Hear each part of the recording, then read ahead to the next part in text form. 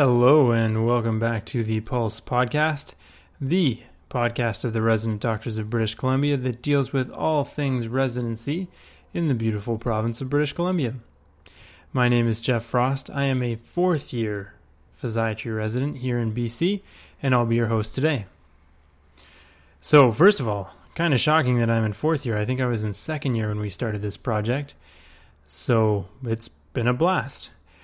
Today, we're going over a presentation that myself and the president of the Resident Doctors of BC, Nick Momfries, gave at this year's orientation. The presentation seemed to go well. We got some good feedback, so we thought it would be useful to take the audio from the presentation and make it available in podcast format.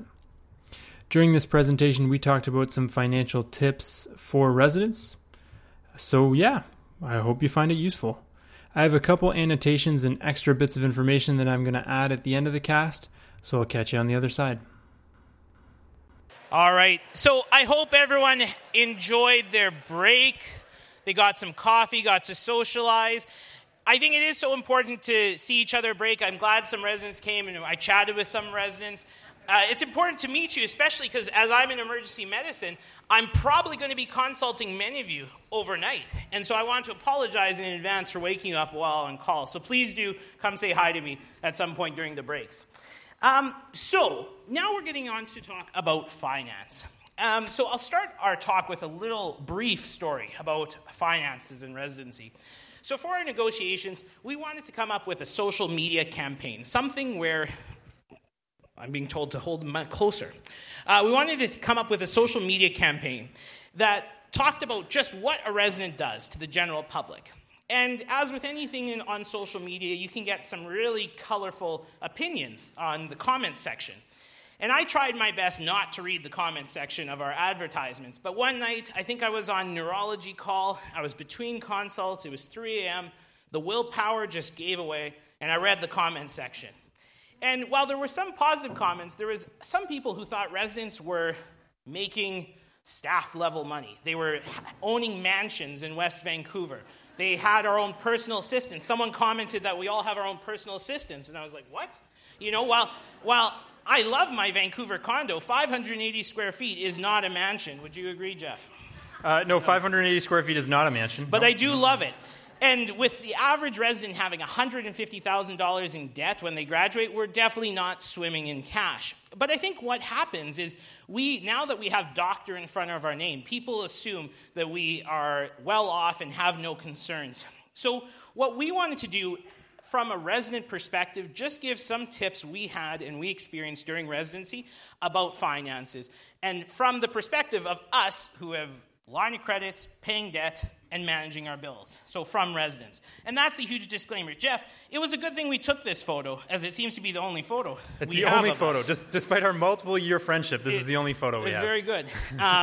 So, of course, this talk, the huge disclaimer is, of course, we're not financial advisors, we're residents. But we do have an interest in this, and we wanted to give just really practical advice. So this is our tips. We're going to give you 7 tips, and we're going to run through them now. So tip number 1, you heard this already, know how to read your pay stub. It sounds super simple, but it's really important because it's a common question that we get at Resident Doctors of BC is, what is my pay stub saying? So we have your pay stub example right here. So you all not too long ago, Jeff and I, back in the good old days, we received pay stubs by paper. Back in my day. That was just 4 months ago, I think they switched to online. Online, now you'll get your pay stub online through your health authority account. Everyone will receive the pay stub from Vancouver Coastal Health, regardless of which health authority site you're actually based out of.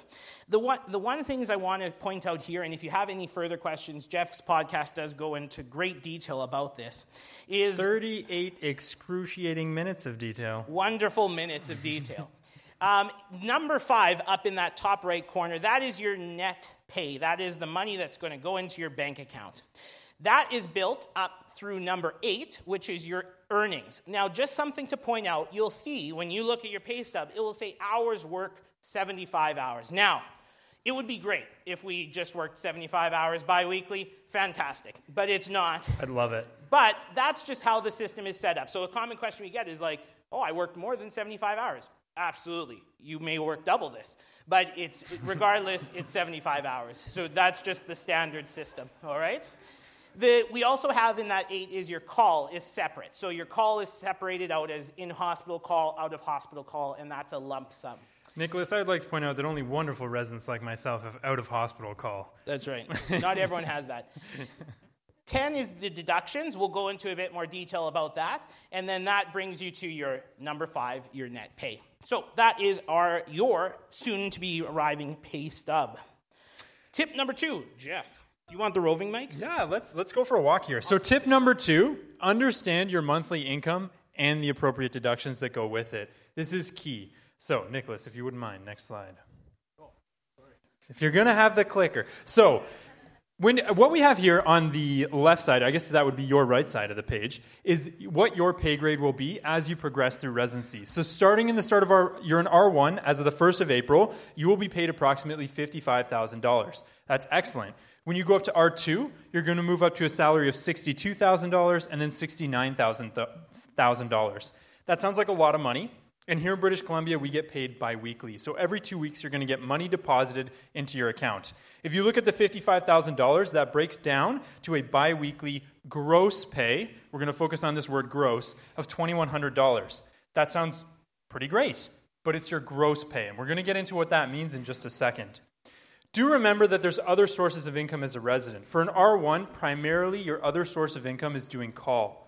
If you're in a call-heavy specialty, your income can increase by as much as $10,000. Of course, you have to log every single call on the callstipend.ca website, or you won't get paid. So don't forget to do that.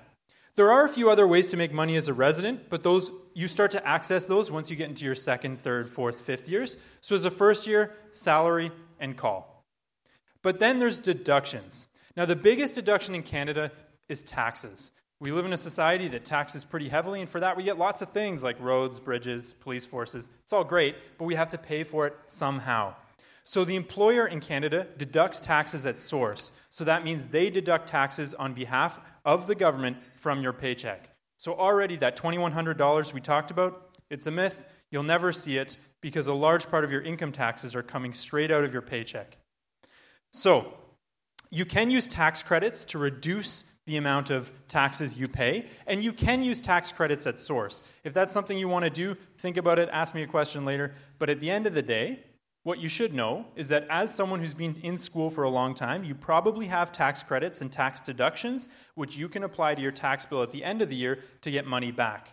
We typically find that R1s and R2s get around $5,000 back if you have the average university experience in Canada. So that's a great amount of money to get back, so don't forget about it near the end of R1. It'll help you get through the year financially. And do your taxes on time, too. Like, if you wait till you're just waiting to get your refund if you wait till the very end deadline. So. Mm-hmm. And there are other deductions here in British Columbia. Nicholas, if you wouldn't mind.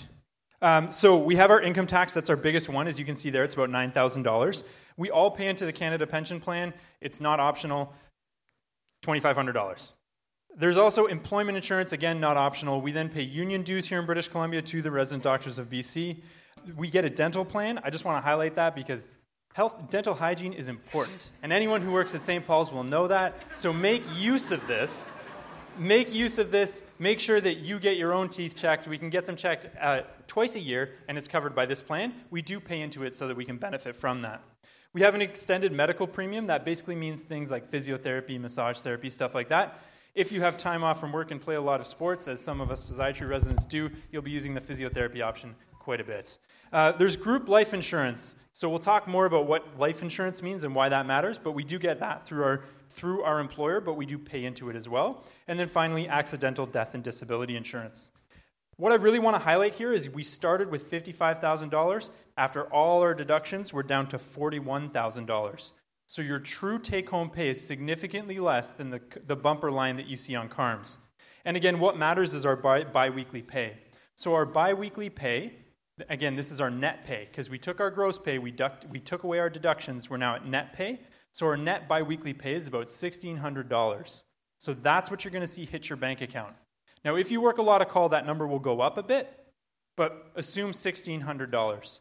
So that's significantly less than you might have expected just look based on the CARMS website. And I want you guys all to know this because we do have to plan a budget. So that takes us to tip number 3, which is building a budget. And it sounds very simple as well, but I think it's really helpful to have a budget in place, especially looking at what our net income is as residents. And BC is a very high cost of living. I remember someone once said BC stands for bring cash because it is a very expensive place to live. So a budget does help us in this process. So simply, obviously, a budget is you want to earn more than you spend, and you want to spend within your means. Very simple concepts, but quite hard to execute. We talked about our income level, the sources of income that we have as residents, and now we'll touch upon some of our expenses and how we budget it. We thought it'd be interesting to see what does the Government of Canada recommend our budget breakdown is for each of these costs that we pay. So what we did is we took your net monthly income as an R1 resident, so that's the money that will be hitting your bank account per month, and we took the percentages that the Government of Canada recommends. Now, if you look in the top housing line, that would mean if you were supposed to spend 40% of your income, that would mean your rent would be just under $1,400. I can assure you, I do not pay $1,400 in rent. I pay much more than that. So this is not to mean this is what you have to follow for your budget, but you can see how we can play around the numbers. And obviously, residents have a bit of a different experience, and it doesn't really fit well into these percentages. For example, the interest on a $150,000 line of credit is about $425. So that's much more than the allocation. What we just wanted to show here, though, it is very helpful to know what income you're going to get per month and then building a budget off of that. So I guess that brings us to tip number 4, which is understand your debt and interest rates. I'll stay here. Right. So, debt. There's many, many sources of debt. What is debt? We all know what debt is. It's you borrow money so that you can spend it now and pay it back in the future. For residents, there's 5 main sources of debt. The first is the line of credit. So most of us in the room probably have a line of credit from one of Canada's major banks. They're really great because we get them at a really nice rate. So we get them at the prime interest rate minus 0.25%, which ends up being 3.7% in today's economic climate. That will change throughout the course of your residency. What's important to know is that there's a cost associated with that debt. So anytime you borrow money, there's a cost. The best debt you can get is debt that has a 0% interest rate. Now, that's really hard to achieve. It does exist. You know, if the bank of mom and dad can help out, that's great.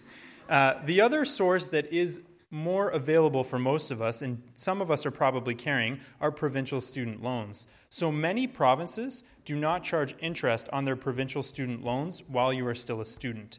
As a resident, you're technically considered a student, so if you have a provincial student loan from one of the kinder provinces, you may not need to pay interest on your loan throughout the course of residency. I would encourage you to look into this. If you fall into that category, hold on to that provincial student loan greedily because it's the cheapest form of debt you can ever get. It's a 0% interest rate. Beyond that, there's federal student loans. I'm not going to go into too much detail because right now, federal student loans have a very high cost on them, between 6 and 9%, but the Liberal government has proposed legislation to bring that down to prime, so to bring that down to around the level of the line of credit. I would encourage you to keep your eye on this because what we want to achieve with our debt, because we carry such non-trivial amounts of it, is to consolidate it and pay the lowest possible interest rate. So if I have a federal student loan that's running at 9%, that's a really high interest rate. It would be much better to take money out of my line of credit, pay down the federal student loan, and then accept that debt onto the line of credit because the interest rate on the line of credit is much lower, a difference of about 6%. And when you're compounding monthly for many years as a resident, that difference really matters. So our goal is to find whatever debt source we can that has the lowest possible interest rate and use that preferentially before moving on to other more expensive debt sources. And for us as residents, the most expensive debt source would be a credit card. I would encourage you to avoid holding debt on a credit card. Do your very best to use your line of credit to pay off credit cards. The interest rate difference is so huge that you'll save tons of money in just a month if you can push all your credit card debt onto your line of credit. And then the last one, if you're lucky enough to maybe live in Prince George, you might be able to afford a home. And in that case, you might have a mortgage. If you do have a mortgage, I'd encourage you to pursue the best possible rate. You can either get someone there's mortgage brokers who will try and find the best rate for you. I would just encourage you to find a mortgage broker that's familiar with physicians, because we do have different rules around what we're allowed to borrow and at what rate we can borrow it at. So just do your due diligence if you're pursuing a mortgage. And that brings us to this concept of a prime rate. I just want to go over this really, really quickly because it does affect you greatly due to your line of credit. So, how the economy works in a nutshell. And again, remember, resident, not economist. The Bank of Canada gives out money to the major banks in Canada.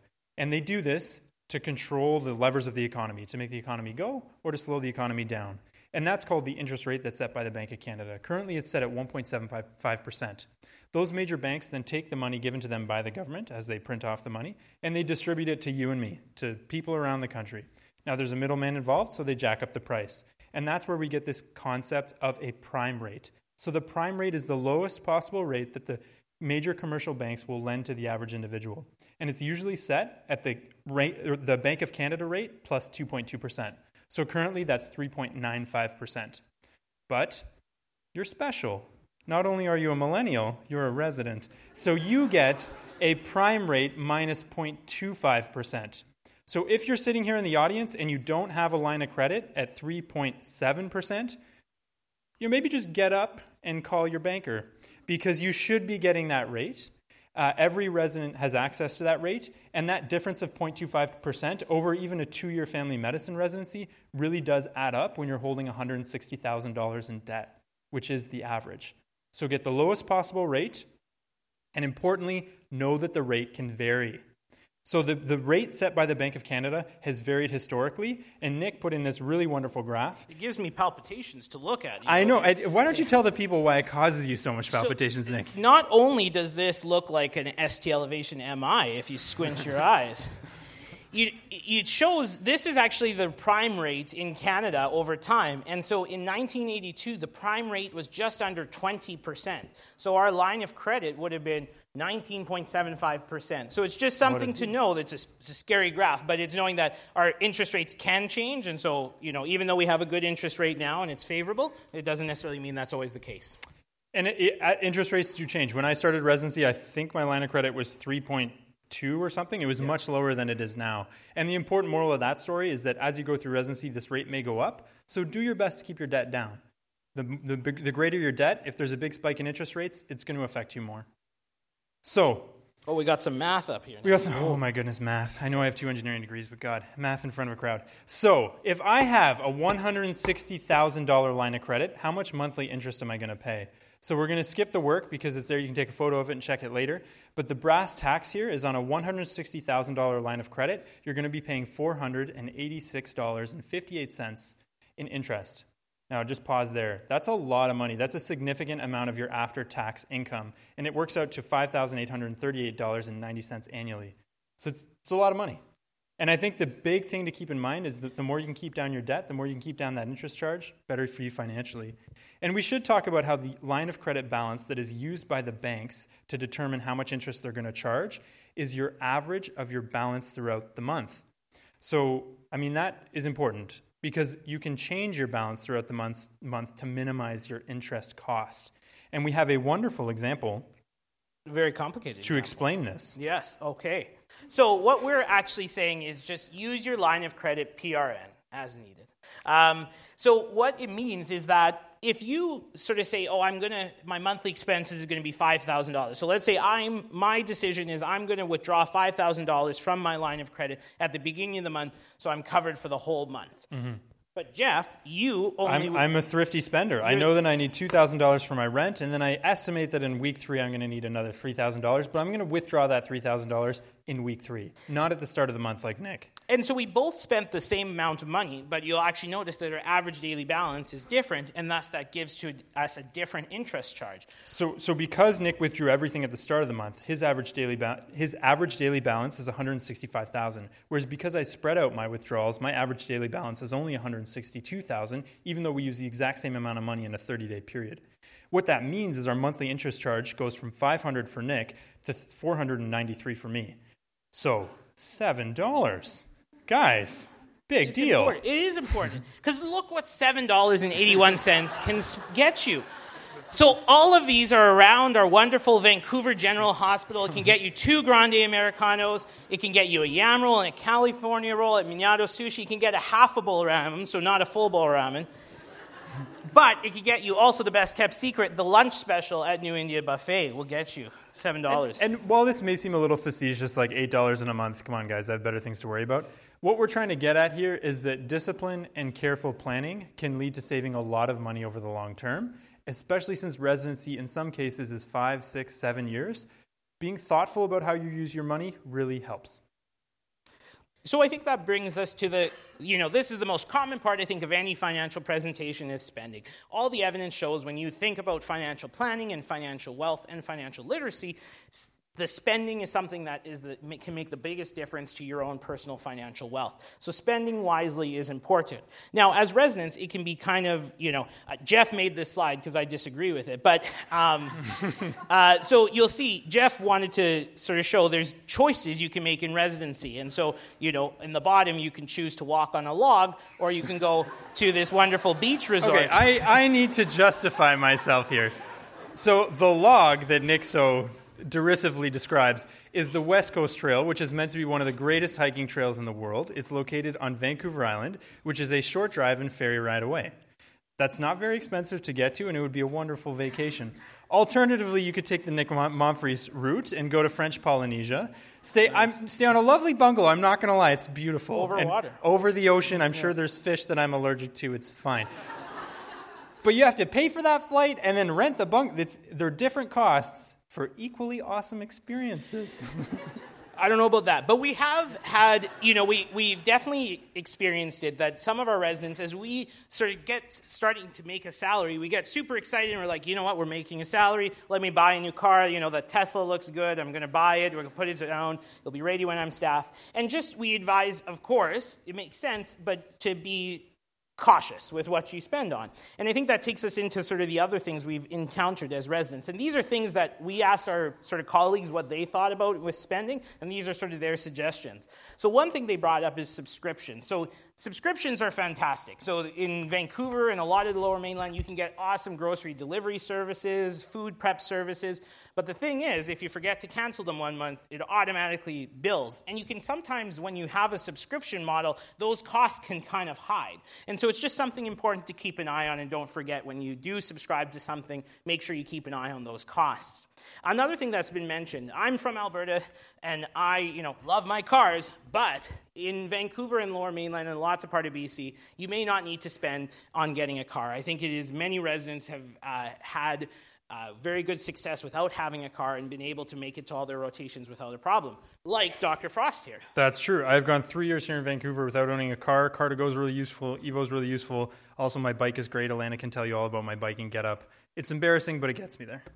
And so, I think it also brings us to, so I'm not too sure, Jeff, this outfit here, I don't think it works for me that you have on this slide, but I think you're just saying... All I'm trying to say is that, yes, we need to show up to work looking professional. Obviously, I missed the memo this morning, sorry. But what you need to do, what I encourage you to do, is find a way to get clothing that's appropriate for work at a reasonable cost. We can buy clothing off the runway in Paris, or we can go to Winners and hit the bargain basement. Can anyone tell the difference? I don't know.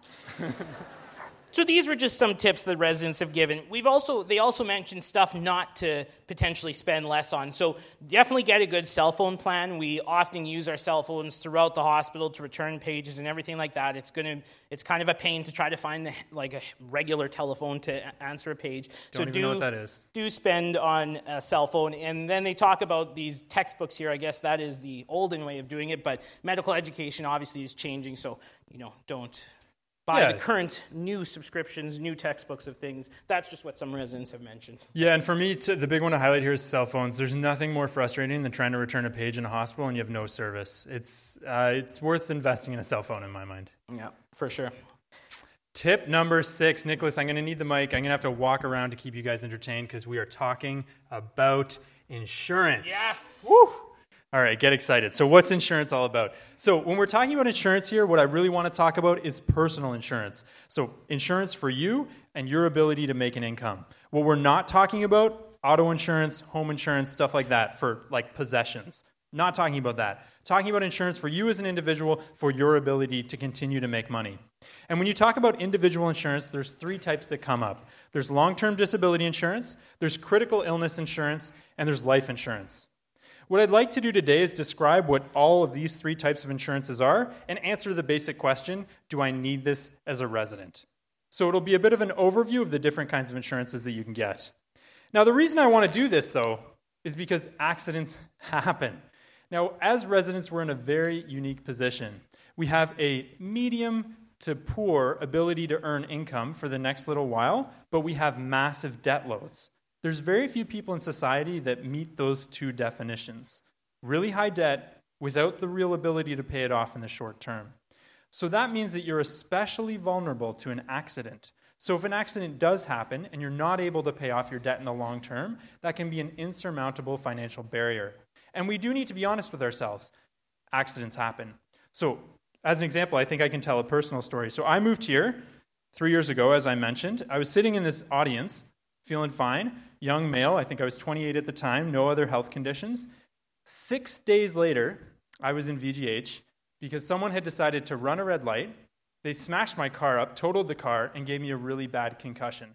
I was no longer able to work, but I still had this debt that I needed to pay off. So I didn't do anything wrong there. The guy ran the red light, but accidents happen. And you really never know when it's going to happen or if it will happen to you, but you do want to be able to overcome your financial barriers if it does occur. So, insurance number one, long-term disability, LTI. We get to talk about this all the time. What long-term disability is an insurance vehicle that provides an income replacement in the event that you are unable to work for extended periods of time. There's typically a qualification period, either 3 months to 5 months. So what that means is you won't access this unless you're fully disabled for at least 3 months, and then you get on the disability plan. Now, the brass tacks here is, do I need it as a resident? Yes, you absolutely do. This is non-negotiable. The reason, again, goes back to that idea that you have a very significant debt load, but an inability to pay it off in the short term. If you become disabled in residency and are unable to pay off your debt, it's an insurmountable financial hole that you'll never be able to climb out of unless you have some way of earning an income. That's what LTI is. It's an income for someone who can't earn it. The next one that comes up is critical illness insurance. So critical illness insurance is a vehicle that provides a lump sum payment if you are diagnosed with a condition from a qualifying list and survive a minimum period of time, typically 14 days. What critical illness insurance does is it bridges the gap between earning an income and accessing long-term disability. It solves that 3 to 5 month waiting period. Now, the brass tacks here, do I need it as a resident? Probably not. If you can afford to withdraw about 3 to 5 months of living expenses from your line of credit, so if you haven't maxed out your line of credit, there really is no need for this because you could just use your line of credit for those 3 months until your LTI kicks in. If your line of credit is maxed out, it's certainly something you might want to think about. Then the last one is life insurance. So life insurance is an insurance vehicle that pays a benefit, typically a lump sum, to your beneficiaries in the case of your death. Now the brass tacks, again, is do I need it? And this one's really interesting because it really kind of comes down to your own personal situation. So because it provides a lump sum of money to someone in the case that something goes wrong, you have to ask yourself, is there someone in my life that needs the money? I'm a single male. I don't have any kids. I don't have any partner. There's really no one who would care. So for me, it doesn't really matter. I'm sure my parents would be upset. Let me be good. But there's no one who would really benefit financially from my death. So in that case, this isn't a product that I'm going to pursue. But if you yourself are married, if you have a partner, if you have children, and you want to be able to provide a financial lump sum to them in the case of your death, this is something that you may want to strongly consider. Again, it really comes down to your personal situation. There's strong arguments for and against this. And I should point out, as I think Nick's going to jump in and say, as a resident here in British Columbia, you automatically have a small life insurance policy through your employer. So the only question you need to ask yourself is, do I want an even greater life insurance policy than what I currently get through my employer? And so those are the three main types of insurance. Awesome. And so that brings us to the last thing, which is long-term disability. So we get lots of questions as to whether or not the long-term disability insurance provided by our employer is as good as the private plans that you've heard all about outside today. Now, I will stress that This does end up being a personal decision. You do have to think of the pros and cons. But there's very, very strong arguments in my mind to use the employer-provided disability insurance. And the key highlights from that plan is that you get 66% of your regular salary should you become disabled. You get coverage until the age of 65. The payout that you get on a monthly basis is indexed to inflation. And you have 2 years of disability coverage under your own occupation, and then disability coverage for any occupation thereafter. I'm not going to answer questions about this one specifically now. We can really get detail-oriented, and it's lots of fun to talk about the details. I think the high-level takeaway is if you're in a shorter residency, this is a really great plan. Even if you're in a longer residency, this is still a very competitive plan, and you just have to talk with a financial advisor and come up with your own solution at the end of the day. So, all right, so last tip. That brings us to tip number 7. And so the last one is, we'll go back to the handheld, is to talk about finances. So I think in medicine sometimes we get into this pattern that we're very uncomfortable talking about finances. We're uncomfortable sort of sharing our tips and things like that. But your colleagues will all have different tips on how to save, how to potentially, what financial products are good, what strategies they're using. And I think it's good to talk about finances. So feel comfortable to talk about finances and acknowledge that it's very helpful to learn from your colleagues. One great example of this is a Facebook group that got started just over a year ago that has definitely occupied most of my social media time. It's called the Physician Financial Independence Group. It's on Facebook. Some of you may have heard it. It's a group of Canadian physicians, residents, medical students who are just talking about financial questions. And the questions are completely vary from very basic and beginner information to much more advanced. And so this group has gained a lot of traction, and it's, I think, a very valuable resource. Full disclosure, it's going to definitely fill up your Facebook feed because it's very actively used by, I think it's over 12,000 physicians in Canada who use it. But I would consider, if you're interested, join this group and get for some more information. So that brings us to the end of our finance presentation. So again, these are just things we wanted to share that we've collected from our other residents. When you think about things like products like insurance and that sort of thing, talk to the insurance people. We wanted to provide what you get as insurance out of the collective agreement, but definitely seek out professional advice if you have any further questions. So that, I think, is everything for our finance presentation. So thanks for sticking with us through that. I hope you learned something from the cast. 2 points of information that I want to tack on at the end here. The first has to do with debt. During the presentation, we talked about the importance of securing the lowest possible debt and to consolidate your debt if one of your debt sources has a high interest rate. There's a little asterisk and caveat on that. That is, if you are training in a rural location, many rural sites will offer a debt payback if you agree to work in a rural location. But that debt payback is only ever for tuition costs, so costs you've incurred through either a federal or provincial student loan. If you consolidate your student loans prior to completing your residency, you won't be eligible for these debt payback programs.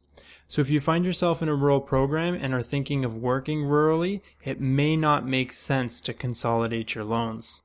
Again, consider your own personal situation carefully. The other thing I wanted to discuss in a little bit more detail was the piece around critical illness insurance. During the presentation, I mentioned that you probably don't need critical illness insurance if you are able to withdraw 3 to 5 months of living expenses from your line of credit. I'm going to make an even stronger recommendation here because I forgot one key point in our collective agreement. We actually have a short-term disability provision in our collective agreement that pays your full salary for the first 5 months of any time off. So what that basically amounts to is a critical illness insurance policy. So you don't need critical illness insurance because you basically already have it through your contract. So those were just 2 extra bits of food for thought. Thank you very much for joining us today. We will catch you in our next episode. Bye for now.